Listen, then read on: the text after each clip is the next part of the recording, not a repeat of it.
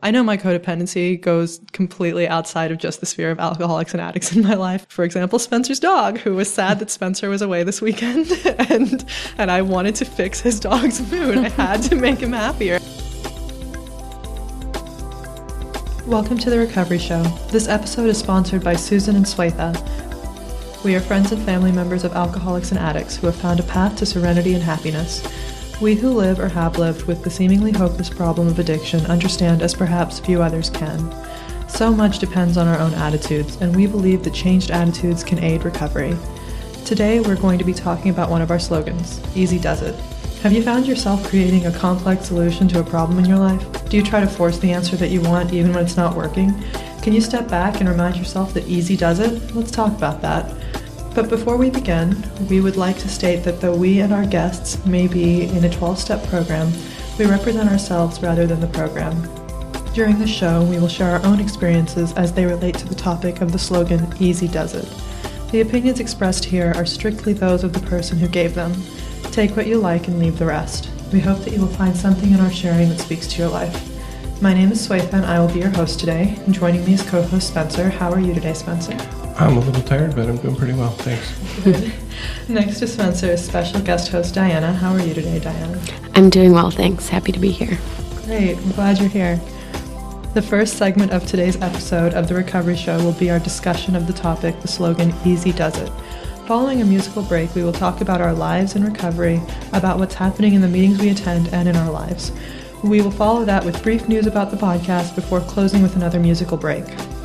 I'd like to begin with reading from one of our books for Al-Anon approved literature. It's called Courage to Change. On page 115, it says, "When something isn't working the way I think it should, I can think about the slogan, Easy Does It.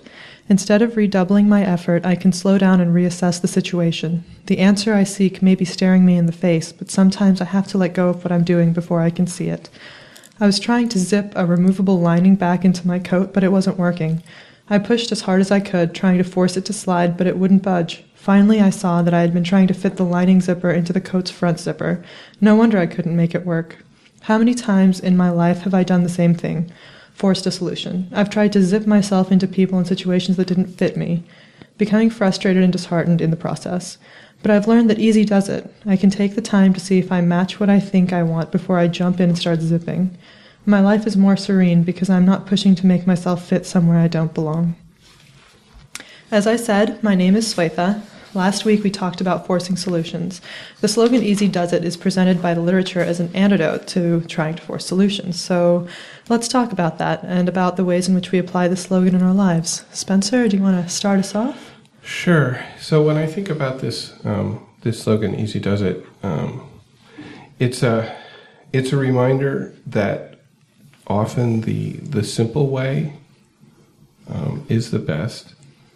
That when I'm coming up with, as I think we talked about this last week, when I come up with a really complex solution, it probably means that I'm trying to force something to happen that maybe is not what's going to happen. It also reminds me that when things are not necessarily going the way that I think they should be going, that maybe it's time for me to relax a little bit, to take it easy. So take it easy, easy does it. Because sometimes if I'm in the middle of something and I'm all caught up in it and my mind's going, a million miles an hour, I need to stop. I need to, that Al-Anon pause button that we've talked about, right? I need to take a pause and I need to step back. And sometimes then something will come to me that wasn't happening when I was running down this path of the way that I thought things ought to be. Mm-hmm. Sometimes I need to actually pause and go do something else for a little while before I come back and like I said, my unconscious or whatever, my higher power, however you want to look at it, right, will give me something. And when I'm not all wrapped up, when I'm not all worked up, then I can actually see it and hear it, where I wouldn't have while I was like a hound on this scent, and I was following it down the rabbit hole, and I can't go down the rabbit hole, Meanwhile, the rabbit's sitting over there, on the hillside, like laughing at me. That's a really good visual, Spencer. So, enough with the metaphor. How about you, Daniel? Well, I can definitely relate to this idea of, the more that I don't get my way and the harder I try to force it, and the forcing solutions that you touched on, the crazier I get. And so I think that for me, Easy Does It really relates a lot to taking it easy, similar to what you said. And along with that, it ties a lot into acceptance. Sometimes for me, it just means that I need to accept a situation for what it is, even if that wasn't necessarily the way that I would have preferred for it to be, or the way that I'm trying to get it to be. And by reminding myself, easy does it, and that I can take it easy for a little bit, I can sort of sit back and take things in for what they are. And it really allows me to be a little bit more present in the moment, because I'm not trying to figure out how to make what I want to happen in 20 minutes happen. Yeah, that's spot on, Diane. Yeah, that's definitely, Easy Does It. It's still something I really struggle with today, too. I mean, the slogan is really useful. I often have like this, I need this instant solution or instant resolution to whatever's happening in my life, because I'm not able to just sit with this uncomfortable idea or uncomfortable feeling. And if something's unresolved, it's like, we joke about this a lot, both on and off the podcast, that I'm so OCD that I have to have everything color-coded. And like my TAN book, the Path to Recovery book, I have like little bookmarks for each step, and then the questions where the questions start, and then I want to color code the traditions and the concepts and all this stuff. It has to be perfectly like that. And for me, lack of resolution is like one of those tabs not being in place. Everything has to be perfectly marked. And Easy Does It is really hard for me. Usually for me, I just like everything to be done and finished. And because I'm in, I wonder if this is like a chicken egg thing, but because I'm in computer programming and it's all about speeding up that program and getting that resolution, I think I might be in the programming business because I like that so much. It's very possible. It's really hard for me to not fix or want to fix everything and get it done straight away. And I think a lot of the times that I call my sponsor and I'm just like, this is happening, how do I fix this right now? And I like give her this like step-by-step list of things that I think would be the solution, and she goes, or you could just take a breath, and it doesn't have to be resolved now. And it's hard to hear, or it's not hard to hear, I can listen to it all day. It's hard to listen, hard to act it out. For me, and especially, I haven't been in the program as long as you two have, and definitely before the program, the idea of Easy Does It was not really common in my life. I think my parents, just the whole background I came from, it was, we have to get the solution, we have to fix it now, everything has to be resolved now. And I come from a family of computer programmers too, so all of them, every last one. Really? Yes. So you guys can kind of see it's like that cubed. So so it was definitely not anything I even could process when I first came into the program, which is okay. I took it easy with the program, and now I'm able to wrap my mind around it a little bit more. But definitely before the program, it's not something that could even come into my thoughts when I was freaking out about something. What about you, Spencer? What before the program for you? I think I was like you, that I needed, immediate resolution to problems. That here's a problem, I got to fix it right now. Mm-hmm. And I talked about this last week when I came into the program. I was really facing a decision of whether to stay in a long-term relationship with my alcoholic or not. And the concept of waiting was not in my set of alternatives when I came here. Mm-hmm. Right? It was so foreign. Like, you don't have to make a decision right now. Like, what? No, it's a problem. I got to fix it. And so I pulled up our blue book, the book How Al-Anon Works, which is sort of the Al-Anon manual or whatever, and it talks about this slogan, Easy Does It, and it says, when our efforts to overcome another's alcoholism get us nowhere, we're resolved to try even harder. Sound familiar? Sounds familiar to me, that's for sure. When we are impatient for an answer and no answer comes to us, we take an action at random just to feel we are doing something. And as a result, our frustration mounts, our anxiety increases, we feel like failures, and we vow to try even harder. With the slogan, Easy Does It, Al-Anon suggests that a simple alternative to this destructive and frustrating pattern, sometimes even doing nothing, can be far more productive. And I think I definitely was in that place. Here's this problem. The things I've tried don't work. So, well, let's try something different. Let's just try something. And sometimes that something didn't work very well.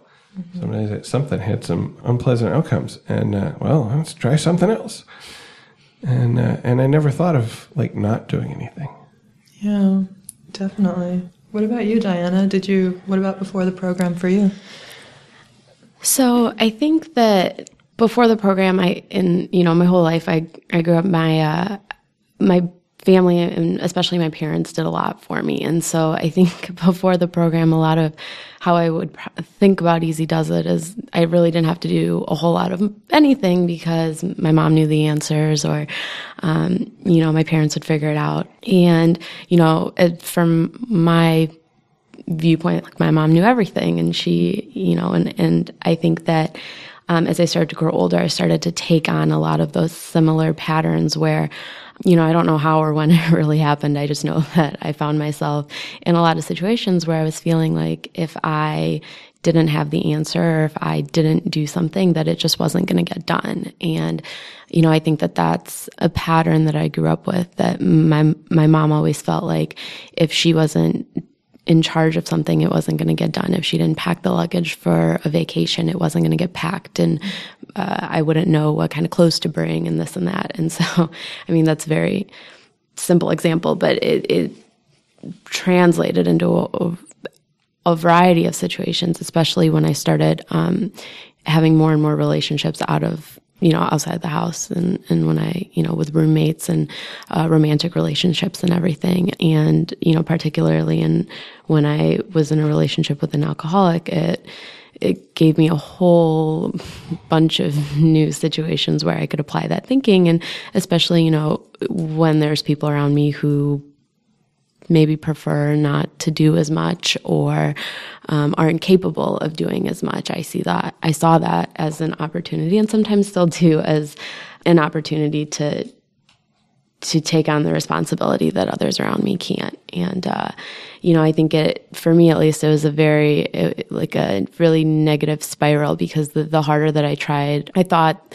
the more likely I would get the results that I wanted. And more often than not, that wasn't the case. And it just didn't make sense to me. So it was very frustrating. And I think that was mentioned in the first reading that we did, the sort of frustration and anxiety that comes along with not taking it easy.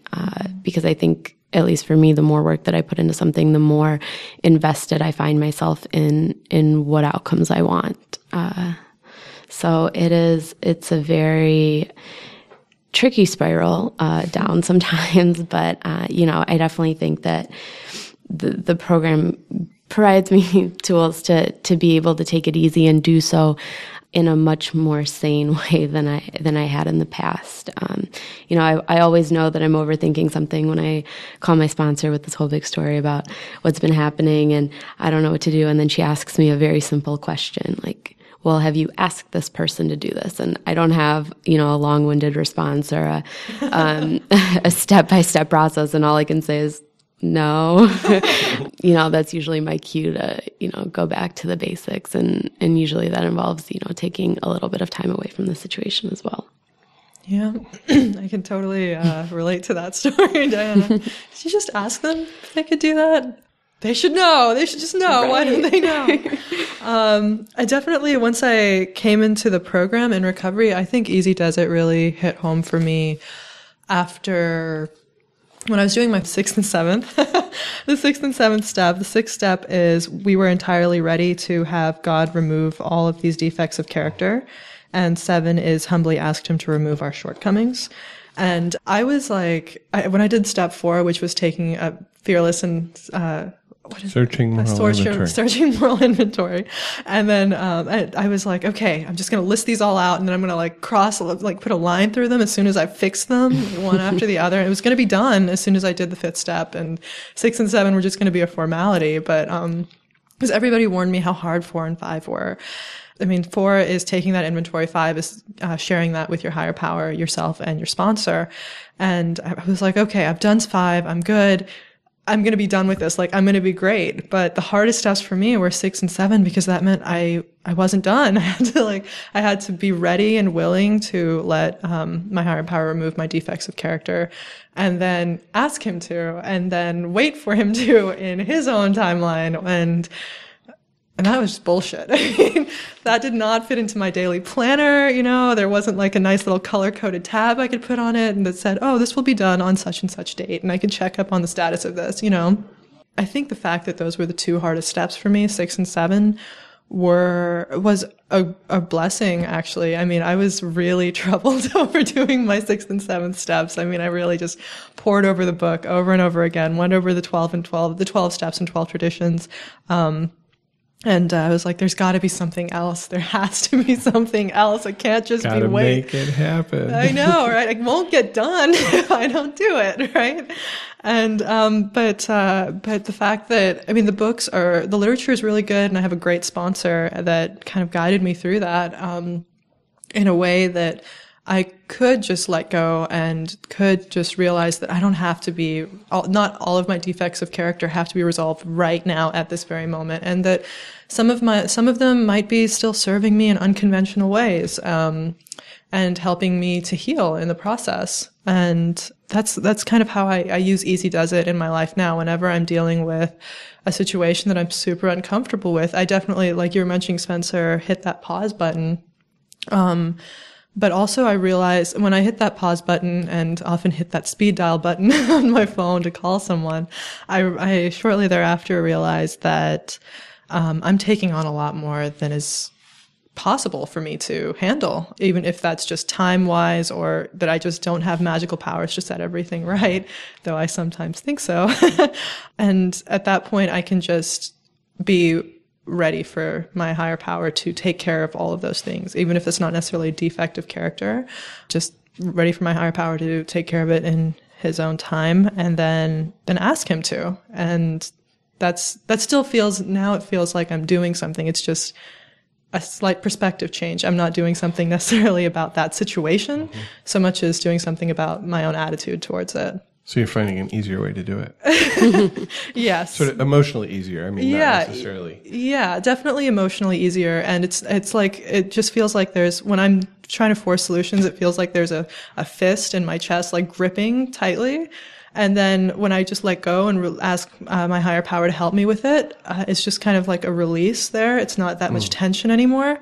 And I've only really experienced that in recovery, I think.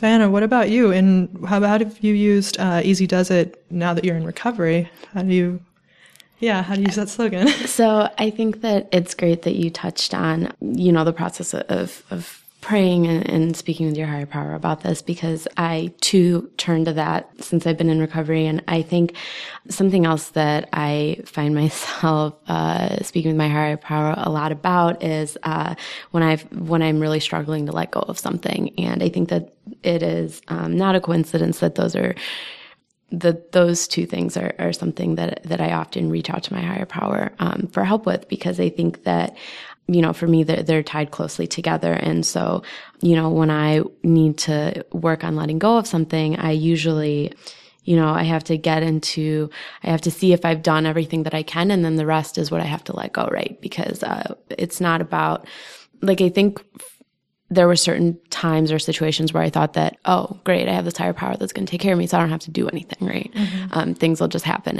And that's also that's like the other end of the spectrum. Mm-hmm. That's not, like, I still have a responsibility with my life and the situations I find myself in and to my relationships. And so I think that I hear people talk about it a lot, just doing your part and then giving your higher power the time and space to do what your higher power is going to do. And so, having that ability to step back and let go. I need to be able to take it easy and have that easy does it perspective on it, and to trust that it's going to, like, if I've done my part, the rest is out of my hands and it's going to happen and fall into place as it should. And, I don't know if it's necessarily a program slogan or quote, but it's something that I see floating around a lot, especially, among folks in the program, that it basically just suggests that that your higher power has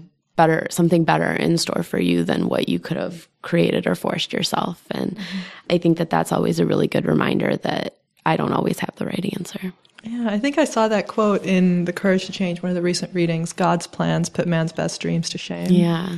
Yeah, I love that. And actually, Diana, I really love what you were saying about doing your own part. I think, Spencer, recently we had someone call in or email in, did I make this up, saying, well, if there's a higher power, I don't have to do anything. I could just sit here and food will be brought to me, and something like that. Something like that, right? And I really liked that Diana was saying that we do have a responsibility to ourselves and a responsibility to do our part in making things happen, and then letting go of that which is not in our control. Kind of like what we say in the Serenity Prayer.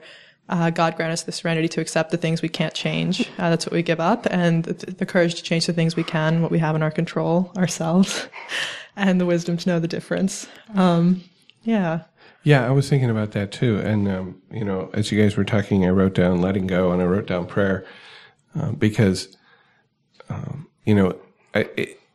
easy does it as reminds me that sometimes I need to let go. And sometimes I need, in the process of letting go, I'm feeling like some situation is out of control. I have done what I can, which may be very little, or it may be more than that. And then, I have to let go of the process, because if I've done what I can, then that means that I really can't affect what's happening afterwards, And this is usually a situation where somebody else is involved, or some, organization, some company, whatever. And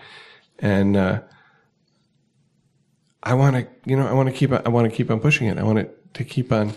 It's not done. It's not resolved. Mm-hmm. But there's nothing more I can do. And my old response, and certainly my inclination, my instinct, if you will, is to keep on trying to do something. Mm-hmm. Trying to do something. And so this reminds me that when I've done everything that I can, then I should take it easy, sit back, let go. If I need to pray to my higher power, and, that's a tough one, because of course I want to pray for the outcome, right? I think someone mentioned recently, I ask my higher power to want what I want, or something like that. Yeah. I was going to bring this up during the Our Lives in Recovery segment, but I read this week, and actually I read it, I think, in one day, because I basically couldn't put it down, even though I sort of knew what was happening and didn't really want it to happen. I read the book called Beautiful Boy, which is a father's account of his son's addiction to methamphetamine and what the father went through. Mm-hmm. And of course I related. The main alcoholic in my life is not my son, not my child, but I very much related to a lot of the feelings of what's happening, how can I change this, how can I fix this? And yeah, he found himself praying, and he found himself praying for God to heal his son.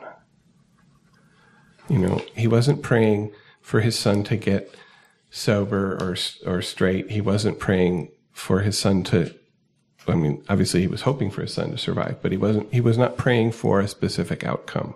He was just praying for healing. And for him at that point in, his journey, he saw that as really different from wanting specific things. And that's the sort of the change that we make as we really work the program, and as we learn that, for me, praying for outcomes doesn't work. It never has worked. Mm-hmm. It's one of the things that as a young person, convinced me there was no such thing as God and prayer was useless, because I wasn't praying for a pony, but that was the kind of prayer, God, please give me a pony, right? And I never got the pony, or I never got the, the model airplane or whatever it was I was praying for, right? It didn't happen. And so, God was useless, right? Well, you have a greyhound that's the size of a small horse, so I feel like... but this is 50 years later, okay. So, that's in God's time, I guess. God's right? time. God's way. I hadn't thought about it that way. Thank you. So I thought, okay, that prayer actually did come about eventually. Wow. Okay. But getting back to the slogan, it reminds me that there are times when there is nothing I can do. Right. And for my own peace of mind, for my own sanity, I need to take it easy. I need to let go. I can pray, but that's at that point, that's all I can do. Mm-hmm. And that's okay. Mm-hmm. Because it wasn't okay before. Mm-hmm. That was giving up.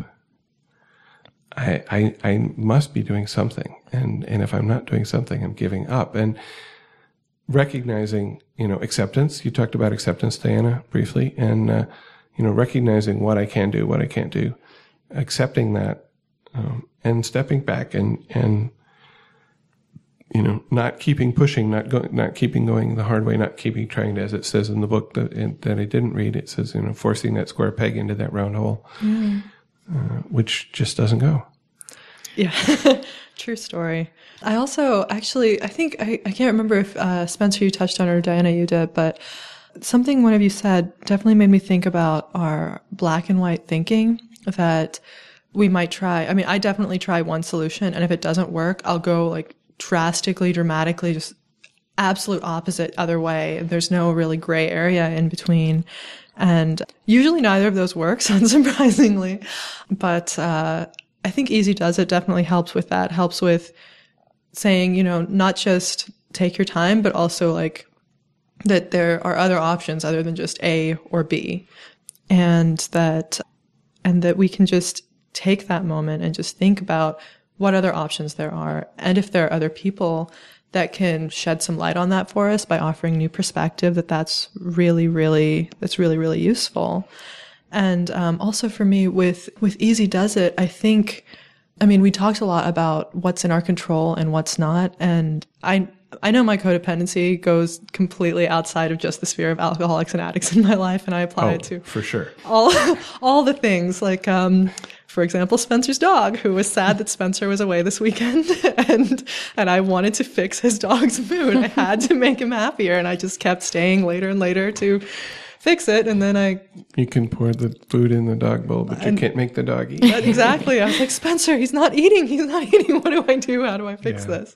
But I had my family in town also, and there are things. For me, there's I think for me, there's also knowing when to do things, not just that I can do them, but also Easy Does It helps me think about when to do them. When is it appropriate? When is it relevant?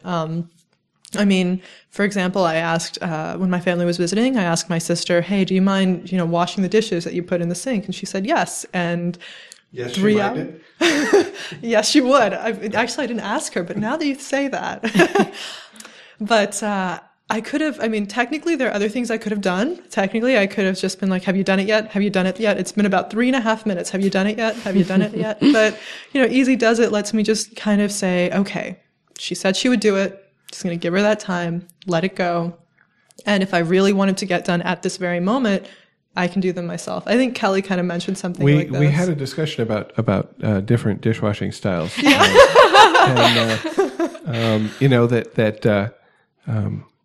And I guess since we talked about it on the podcast, we're not outing her or something here. But she talked about, she and her husband had an agreement that he would do the dishes, whatever the circumstances were, he was going to do the dishes, and then, it would come to bedtime and the dishes would still be in the sink. They wouldn't be done.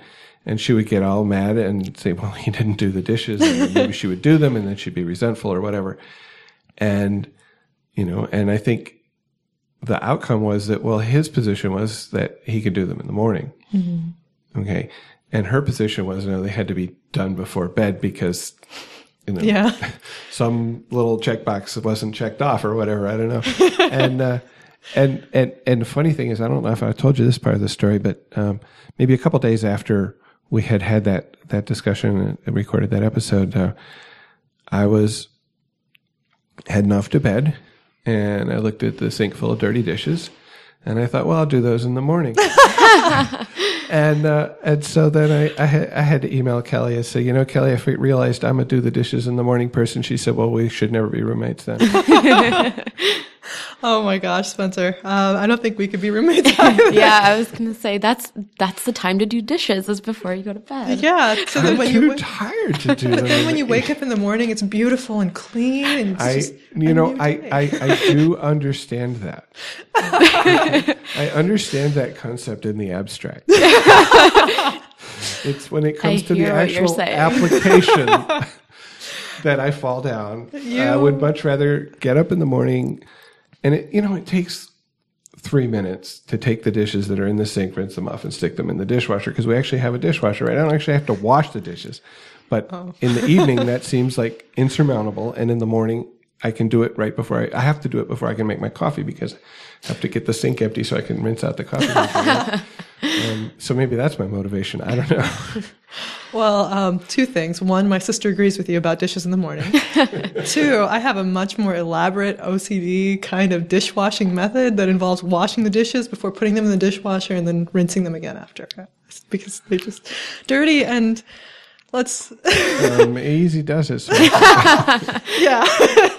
Thankfully, I was able to use Easy Does It. I mean, I really, really, really wanted her to wash those dishes then and there. And I thought, maybe I should gently hint to my mother that there are dirty dishes in the sink, because I get this from my mom, by the way.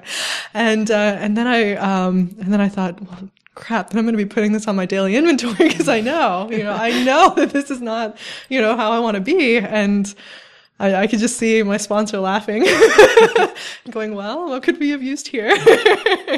And more than that, I was holding myself accountable and knowing that I knew better and I wanted better. And I wanted different for myself and for my relationship with my sister.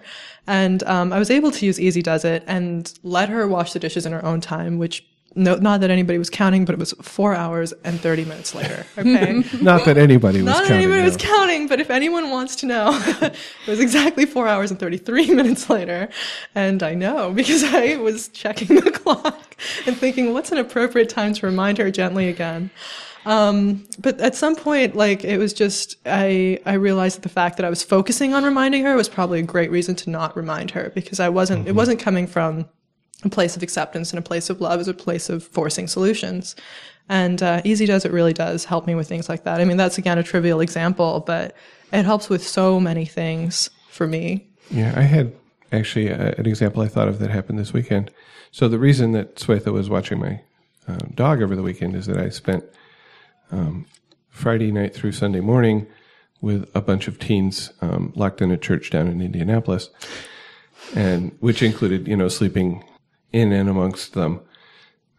And my particular sleeping assignment was with this was a junior high conference, and there were a number of high school youth who were there as staffing the conference. And so my role that was, I volunteered actually, but was sort of assigned, but I volunteered. Was to be in the room that the high school kids were sleeping in, to be the adult supervision, and to make sure that maybe they got some sleep. And so, we're talking about a group of kids who see each other maybe a half a dozen times a year at these conferences.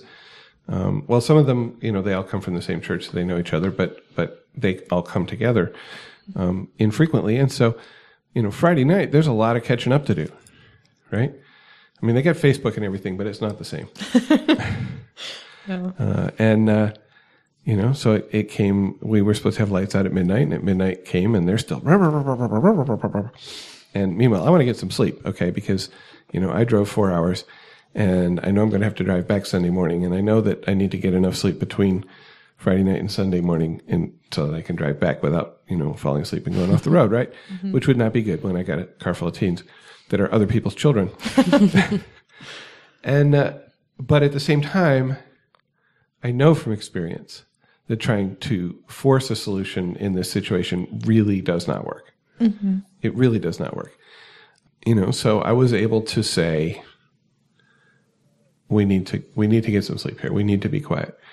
And no, we need to be quiet. There's people on other sides of these walls that are trying to get sleep. Mm-hmm. Okay. And, I just want to stuff them down and, put pillows over their faces or whatever. And that doesn't work. And, my Al-Anon training, if you will, comes into play here because I'm able to sort of say something in a loving way, not in a God damn it, shut up way. That's the trick, isn't it? That is the trick there, to remember to do it, to take it easy, mm-hmm. to not force, because this is a case where really, honestly, forcing has the opposite effect. That if you push really hard, they push back. If I say, I really need to get some sleep here. I need to have the lights off. I need you guys to be quiet now. They respond. They did respond. And it took a couple of times because it's a process. I understand. Mm-hmm. They have to wind down themselves. But when it came to the time that I said, okay, the light's going off now. I'm turning the light off. I was forcing the light off because there was one light switch in the whole room and then it was dark. And, they settled down and I heard some whisper for a while and then everybody went to sleep.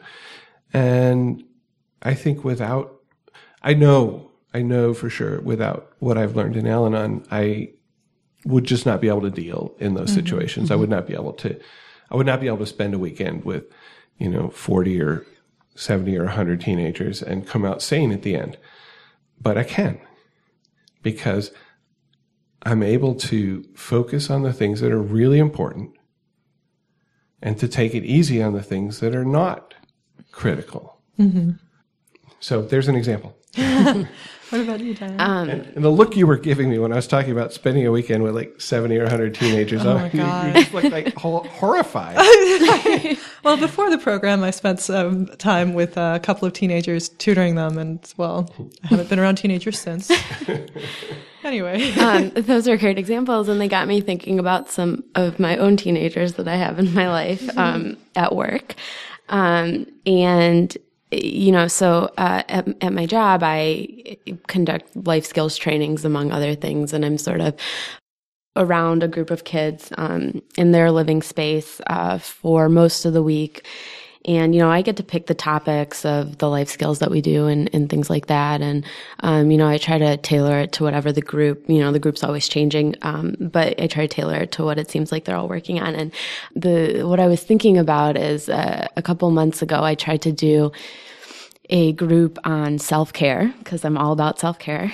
And I had done as part of, it's like an hour training sort of deal. And for part of that, we did some mindfulness activities. And then for part of it, we did guided meditation. And, the kids hate being in this training as it is. It's like an hour where they're expected to be there. It's part of their housing agreement that they attend these. And, it's just really hard to get them engaged. And, so I had a lot of resistance that one time that I did it. And, I was bummed because I thought it was going to be something fun. They could relax. They all work and do things. And, I thought it'd be 20 minutes where they could just sort of chill out. And, so that didn't go over like I had planned. And, just totally randomly last week or 2 weeks ago, maybe now, I had a client who asked about it out of the blue, and I happened to have a guided imagery CD on me. So I said, sure, let's, we can just pop it in the computer and listen to it. And so we dimmed the lights and we did the guided meditation, and then, he loved it and he was like, oh, I feel so relaxed. I can go to bed now. And before he went to bed, we talked about doing a meditation minute. And the whole idea of it is that in the office at a certain time every day, when I'm there at least, we'll have some sort of guided meditation going, and clients can choose whether they want to come in and participate or sit outside in the dining room and giggle. from listening over, hearing the meditation, or just, not come in. And, the other day I had 3 of them in the office, and one of them even made a comment like, I don't even know why I'm here, but I am, and so, it was a totally different environment, right? Like they weren't being forced to be there. It wasn't a training that they had to attend, but it's just a normal thing that is now happening in their living space at a certain time. And, they're all getting really into it. And it's just a really awesome feeling. And I think that, for me, it's a good reminder that, Swetha, you had mentioned that, or Spencer, you had talked about the black and white thinking, and Swetha, you had also mentioned that Easy Does It helps you kind of think about when to do things. And I think for me, in addition to all that, it also broadens my thinking on how I can do things. I don't have to, I had a difficult decision I was trying to make a couple weeks ago, and I had made all these pro and con lists. And what it came down to was taking some time where I wasn't making lists, but I was just sitting and, reflecting on the choices that I had. And it was, my decision ended up being a feeling that I had, which wasn't an option that I had ever had before getting into the program. And, and I think that people in my life who don't necessarily have a program, when they see me acting in those new ways, I get resistance, and it's hard, for them to understand, you have this big decision. Why aren't you doing something to figure it out? But on the flip side of that is, when I am able to take things, easy, and I end up giving people that need it the space that they need to make their own decisions on their own time and, on their own accord. And I think that, in my relationships, that's been really awesome. It's allowed people to be who they are in respect to me, and vice versa. So, any closing thoughts, guys? Yeah, actually, I wanted to, we have one of our thought questions here was what other tools or slogans do we feel like they go along with Easy Does It? One of them for me is first things first. Mm-hmm.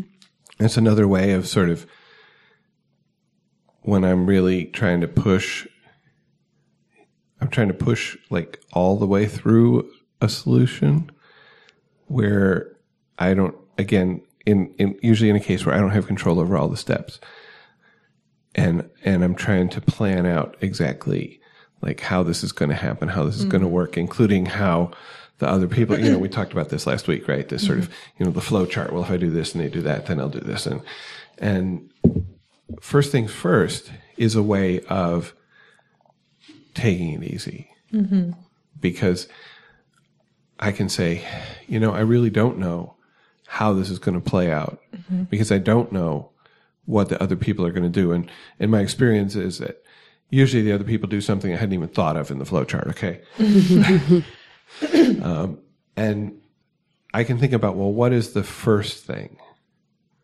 What's the first thing that I need to do? Sometimes we say do the next right thing. Mm-hmm. That we don't have to know, I don't have to know exactly how things are going to work out all the way through. Mm-hmm. I just have to know what's the next thing that I need to do to move towards where I hope to end up, or at least to move towards an outcome. Mm-hmm. And so that to me goes along really well. I heard what you just said stated a slightly different way, I think, which was let it happen first before trying to force the solution. And that one was a big one for me, especially with those flow charts. And I have to remember that because I really do love my flow charts. And I also liked what you were mentioning earlier, Spencer, the taking pause. Don't just do something, stand there. So I think that's a really good tool or slogan. What about you, Dana?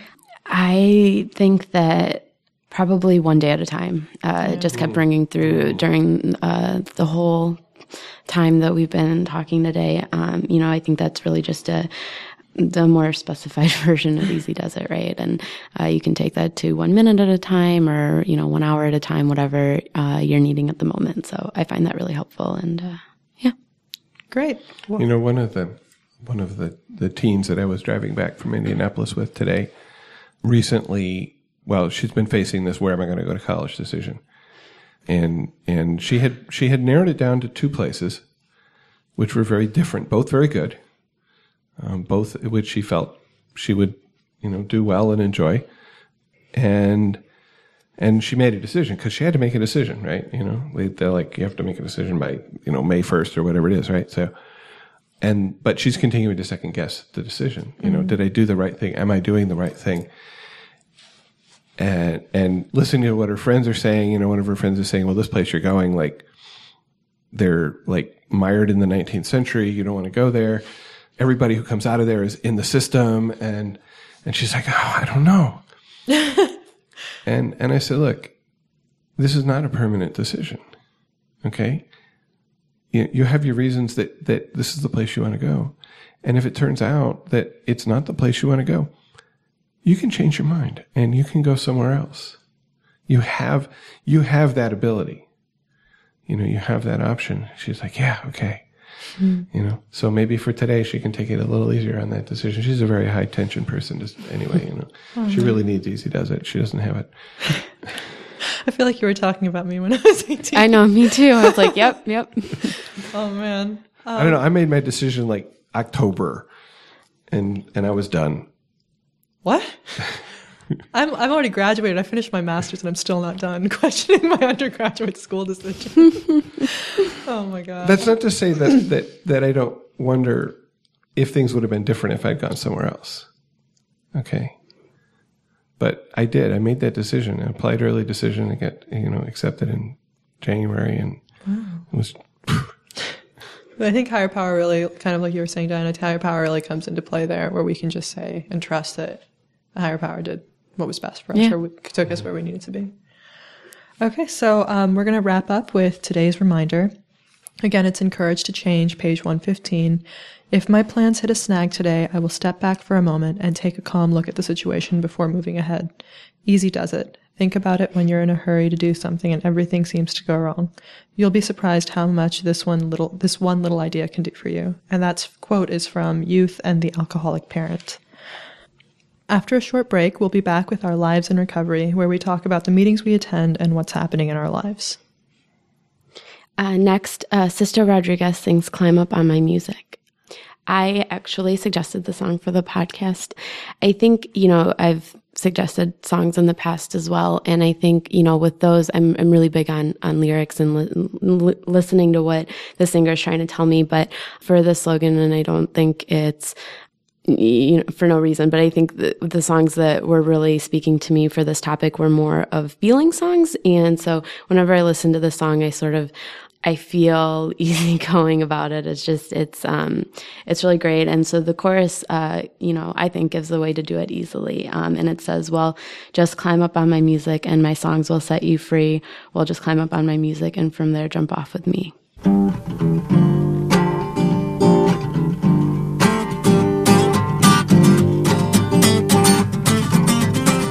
Have you ever had the fever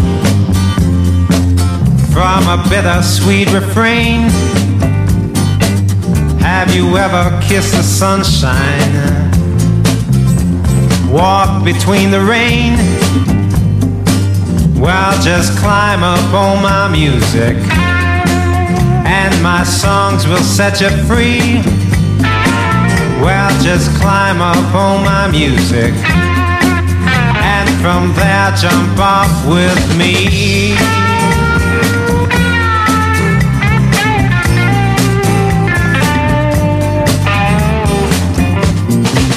Well, there was a girl named Christmas. Did I tell you she drank gold? She wasn't very hard to capture, but she was rather hard to hold. Well, just climb up on my music and my songs will set you free. Well, just climb up on my music and from there jump off with me.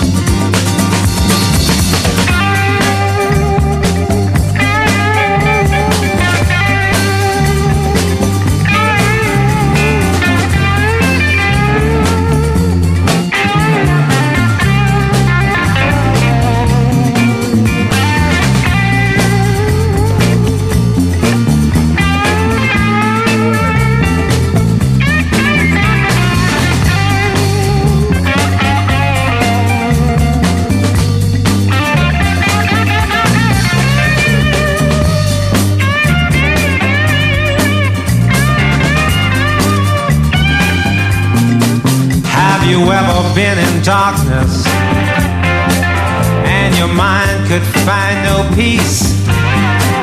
When you woke up after midnight, found your swans had turned to geese. Well, just climb up on my music and my songs will set you free. Well, just climb up on my music and from there jump off with me. So we were chatting a little bit here during the song, and we realized that not everybody knew that Rodriguez, who was singing the song, was Sugarman. So I wanted to make that connection real quick for folks that are listening. There's a documentary that recently came out talking about Sisto Rodriguez, or as some know him, Sugarman, and sort of his journey making music and where he's at now. It's really fascinating history. People didn't know what happened to him. They thought that he had passed away. There were rumors that he shot himself on stage when he was performing. He was known for not looking at the audience or not facing the audience when he performed. So lots of interesting background there. Definitely a documentary that I recommended to Spencer and Swetha while we were sitting here. So just wanted to pass that along. Probably available on Netflix or something, huh? I believe so, yes. Yeah, okay, because that's where I watch things. Great. I'll definitely check that out. In this next section of the podcast, we're going to talk about our lives in recovery, and that's essentially what's happening in our meetings and our lives this week. And Spencer, I'm just going to start with you. You're going to start with me? Okay. Yes. Yeah, wow.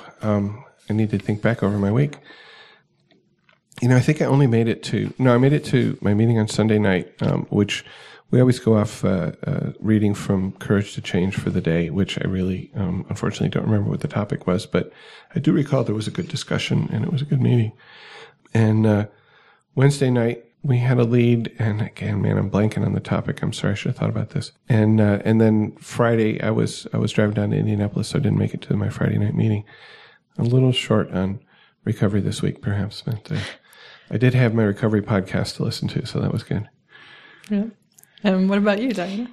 So I had not been to a meeting this week. It's been pretty tough for me to get to meetings. I've been, working full time and working a second job. So, and I work funny hours as well, in the evenings mostly. So, but this week I definitely utilized, my phone list and reaching out and, calling some folks about, some things that have been going on, and getting that feedback is always super helpful for me. I think, the meetings, when I can make them, I love meetings. I love my Wednesday and Friday nights, and I think of that sort of as like a bank where I deposit some of the sanity that I can use throughout the week. But then the calls is, when something's happening right then and there and I really need to just vent or get someone to check my thinking right then and there. So I was able to use that this week, definitely.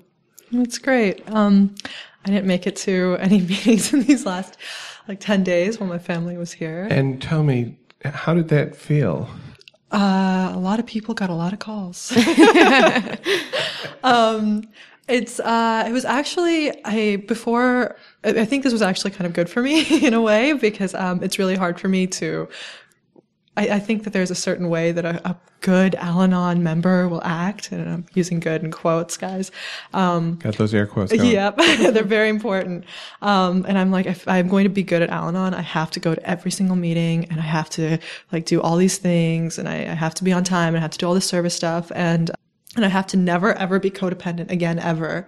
But a lot of the reason that I didn't make it to my meetings this week is because I am codependent when it comes to my family.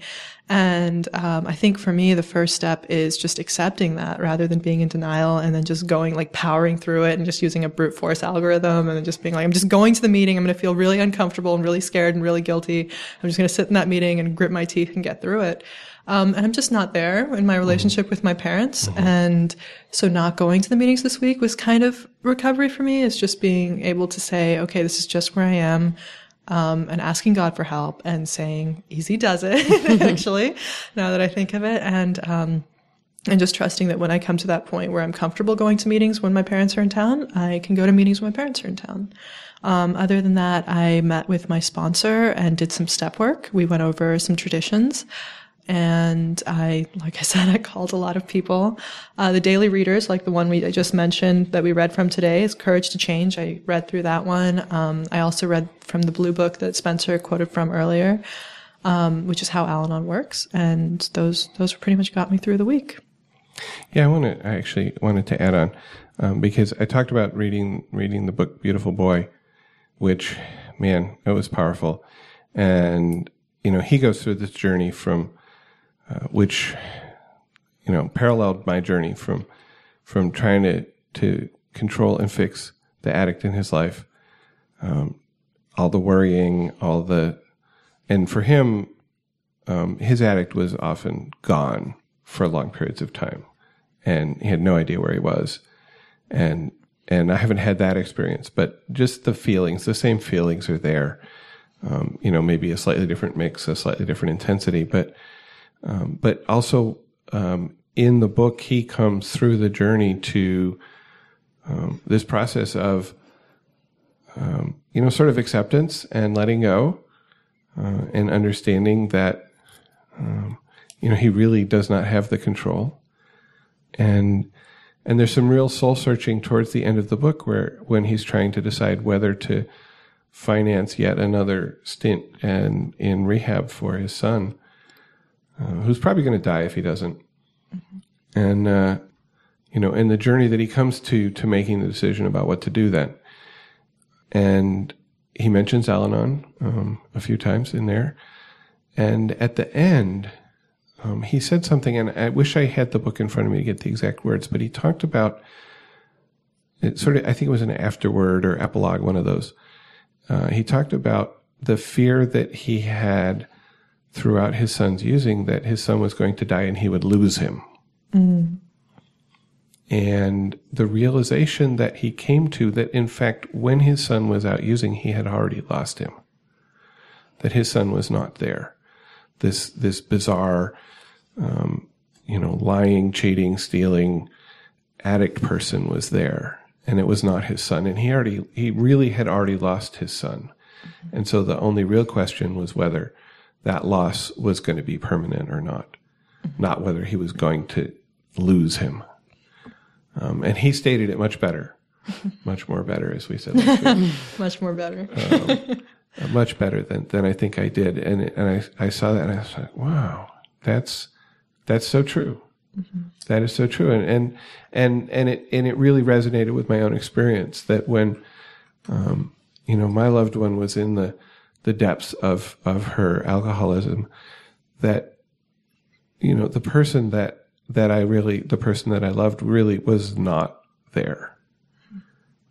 And I recognized that the outside, that the actions, that, the shell of the person that I was interacting with was not the person, that I loved, but that I hadn't gone all the way to this sort of realization that when we were there, that I had already lost her, and I still had this fear of losing her. Mm-hmm. So that was really powerful for me, mm-hmm. reading that. And then I went on and I read the book that the son wrote. Mm. So the book that the father wrote is called Beautiful Boy. It's by David Sheff.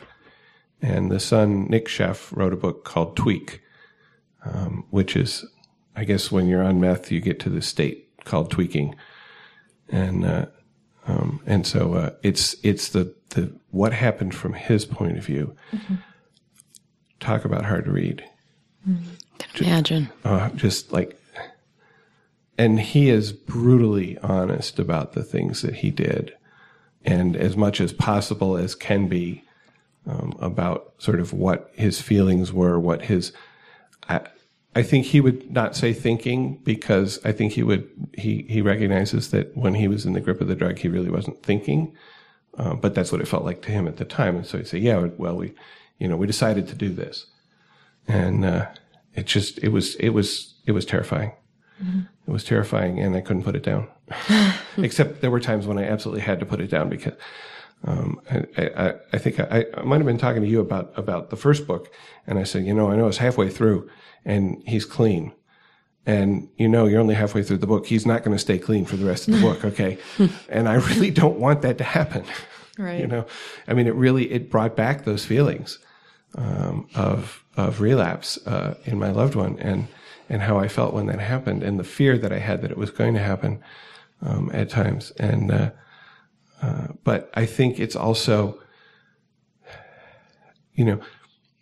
we share our experience, strength, and hope in the program, in the hopes that somebody else might identify with it. It might help somebody else get through whatever their experience in their life, and make their, maybe find a way to make their life more serene.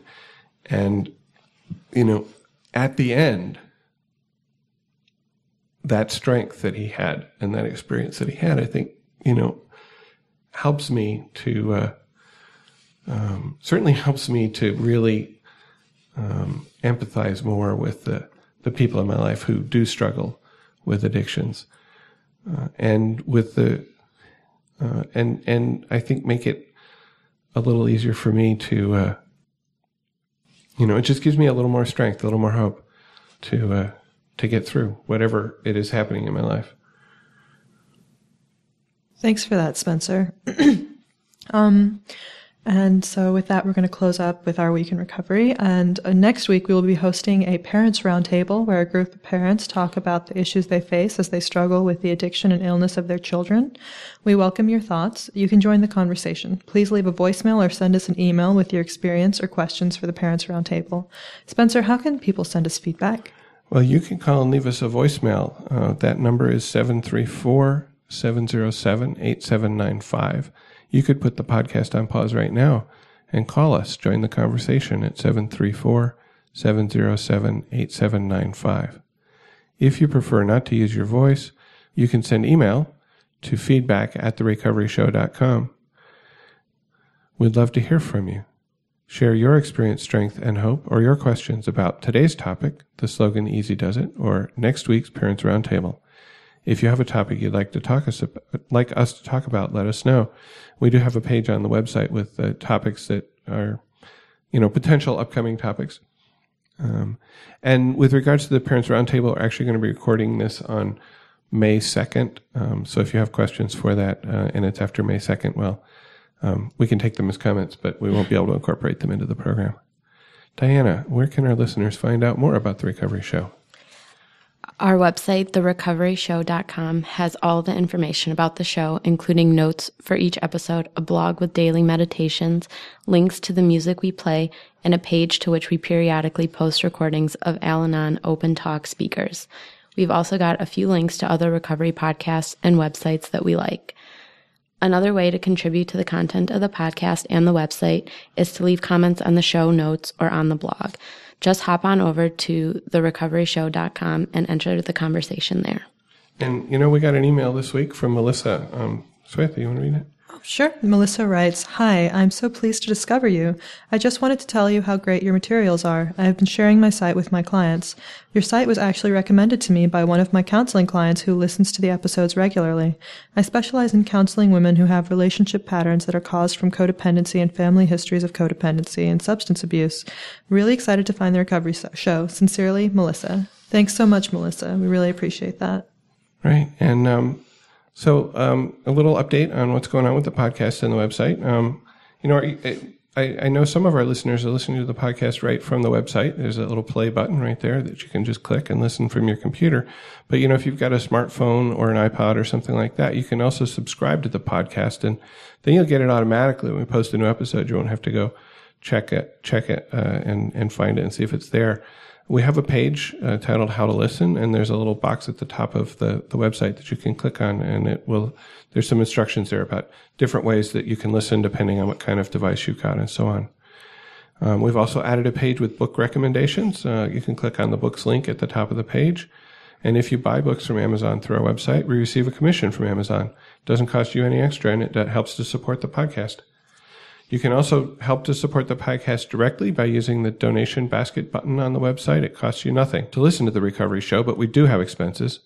If you can make a donation like Swetha and Susan did this week, and thank you very much for those, it will help us keep us on the web and in your ears. Okay, we're going to close the show with the song Carry On by the band Fun. And I didn't realize this until I was listening to a podcast about music, but the band name is actually spelled F-U-N period. The period is part of the name of the band. Okay. The guys who were hosting this particular podcast were kind of annoyed by that, apparently.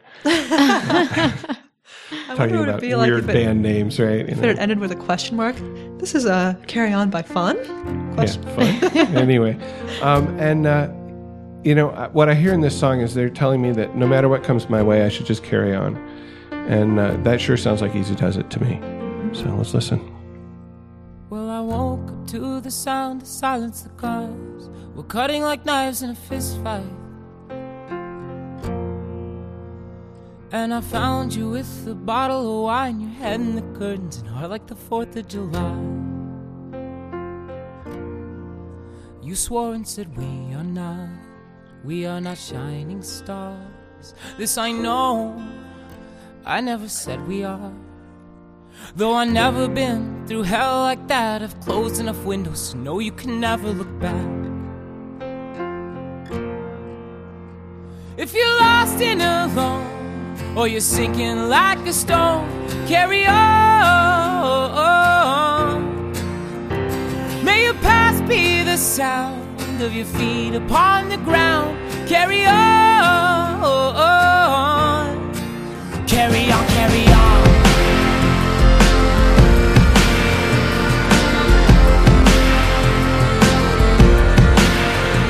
So I met up with some friends at the edge of the night at a bar off 75. And we talked and talked about how our parents will die, all our neighbors and wives. But I'd like to think I can cheat it all to make up for the times I've been cheated on. And it's nice to know when I was left for dead, I was found and out on these streets. I am not the ghost you wanted me. If you're lost and alone, know you're sinking like a stone. Carry on. May your past be the sound of your feet upon the ground, and carry on. Oh, my head is on fire, but my legs are fine. After all, they are mine. Lay your clothes down on the floor. Close the door, hold the phone. Show me how. No one's ever gonna stop us tonight. Thank you for listening, and please keep coming back. Whatever your problems are, there are those among us who have had them too. If we did not talk about a problem you are facing today, feel free to contact us so that we can talk about it in a future episode. May understanding, love, and peace grow in you one day at a time.